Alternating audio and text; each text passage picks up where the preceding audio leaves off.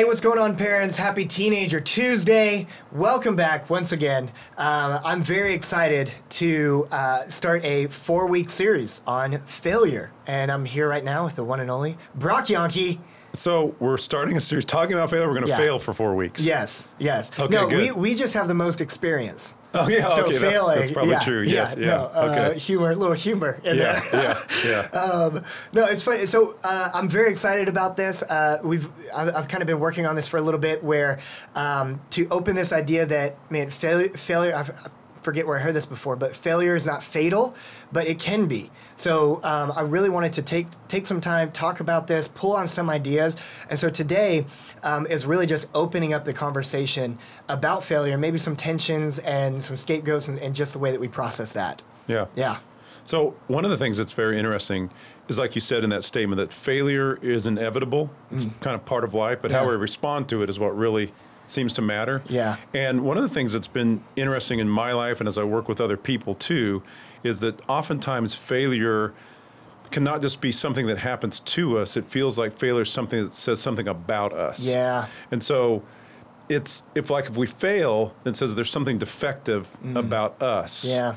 And that then makes us want to avoid failure at all costs, or have a bad view of what failure is all about. Yeah. And then I wonder, if that's the case for us as human beings, as adults, how are we then helping our students deal with failure? Are we passing on that same idea that failure means you're defective? Right. You didn't succeed in school or sports or whatever activity you're in, so there's something wrong with you, so we're going to avoid failure. We're not going to have a healthy view of failure, and so it can really have a long-term influence then in how they navigate through life, in looking at failure as not just something that happens to us, but saying something really negative about us. Yeah, no, that's so true. And as best as we can, we want to untie anything that can try to be an identity in teenagers' lives other than Christ. Yeah. And like you're saying, like a lot of times failure can tie a ring around them and say, you haven't failed, you are a failure. Right. Yeah, no, that's good. So why, this is a question, why are we so afraid of failure?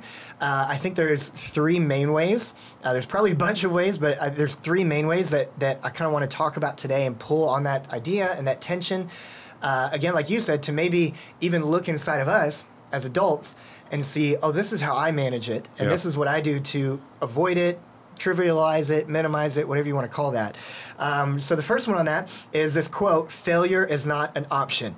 Now, an astronaut coined that phrase, or said that, and made it famous. And, for him, maybe a little bit different of a case. He's in outer space, and if something goes really poorly, he dies. Yeah. So, but a lot of, especially type A people, have that. You can have that attitude of avoid failure. If I work hard enough, I'm not going to fail. Which then you can come crashing down when you fail, not if. And then it can have that same effect, right? Because those people are so tied up in their identity. That if I fail, it says something about me. And so it's so identity tied in that case. Right, because they have the I'm not a failure tied to their identity. Yeah. But then if I do, it's bad. Another way, second, is recognize, a lot of people say this, is that recognize that failure is inevitable. And this is true, but what we don't want to do along the way with it is just deflect. It happens. Because then you just move on. So there's overemphasizing and underemphasizing. Exactly, yeah. Because then if you move on from something... Ooh, almost lost my pen. You almost failed. I did. If you move on from something too quick, then maybe you don't process what happened and evaluate why it happened, or even evaluate as, no matter what I do, I'm not going to be a good singer. So if I never look back and evaluate, then maybe I just whatever, all these people are wrong. You know what I mean? Yeah. Or maybe a lot of times we make jokes and just brush it off, like me and you. We would never do that. No, that's not our. No, that's not our deflective skills. We're doing right now. Exactly.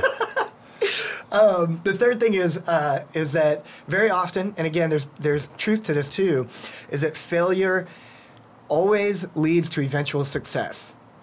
We have the stories of Albert Einstein and how he wasn't good in school at one point, and Steve Jobs and Bill Gates and athletes and all this stuff. Excuse me. While parts of that are true, people have overcome great failure. There are still parts of that there's some things that singing. I can't, to a certain degree, no matter how hard I try, I can get better, but I'm probably not ever going to be standing on a stage singing. At least we hope not. I know. And like, if I have the mindset of, no, if I try harder, I will eventually succeed. Well, what if I don't? What if I don't get to that point? What if your kid wants to be a YouTuber and they just don't have the personality for it? And, you know, like, how can you manage failure there? And really, like even thinking through this made me think of, man, how do I manage this? Yeah, because I think it's so important that not only do we understand that failure happens, but if we just trivialize it or overemphasize it, there's an aspect of being coached and guided through failure to learn from it that we have to have. Yeah. That's how we really get better at things and process that, not begin to blame ourselves, begin to see ourselves in light of who God has created us to be, and also learn some new skills along the way. Yeah. No, that's good. So every week, we kind of want to like give hands-on, hey, do this week homework from during this series on failure. And again, we want to help guide your student through failure and help you guide your student through failure so that doesn't get tied up and stuck to their identity.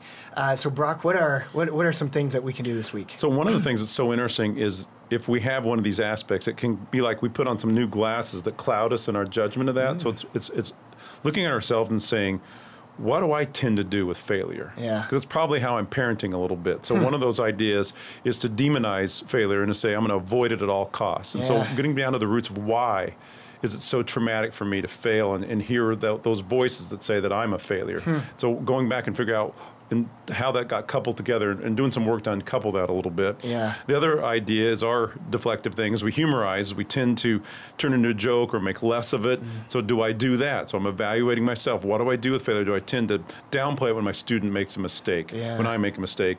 And then it's very similar to trivialize it when we just make it a smaller deal than what it was. And we really want to look at failure in a healthy way and say, what is tied to my identity this is not, how do I grow and manage this a little bit better? How do I coach this and become a better human being, more like Christ, and deal with the inevitable piece of failure that's going to happen in life? And so I think we start with evaluating ourselves and saying, what am I doing in these areas to look at failure for myself? Yeah, no, that's good. I love that. And that's all for this week. But like we said, this is just opening up the conversation. Next week, we're going to be talking about what research says Gen Z, in a broad sense, Gen Z are afraid of. We're going to be talking about ways that you can kind of find out what your student is afraid of in the sense of failure. And man, I'm excited to continue that conversation. So that's all that we got this week. So signing off today. Remember, you can do this, and you're not alone. No, God is with you, and so are we. Have a great week.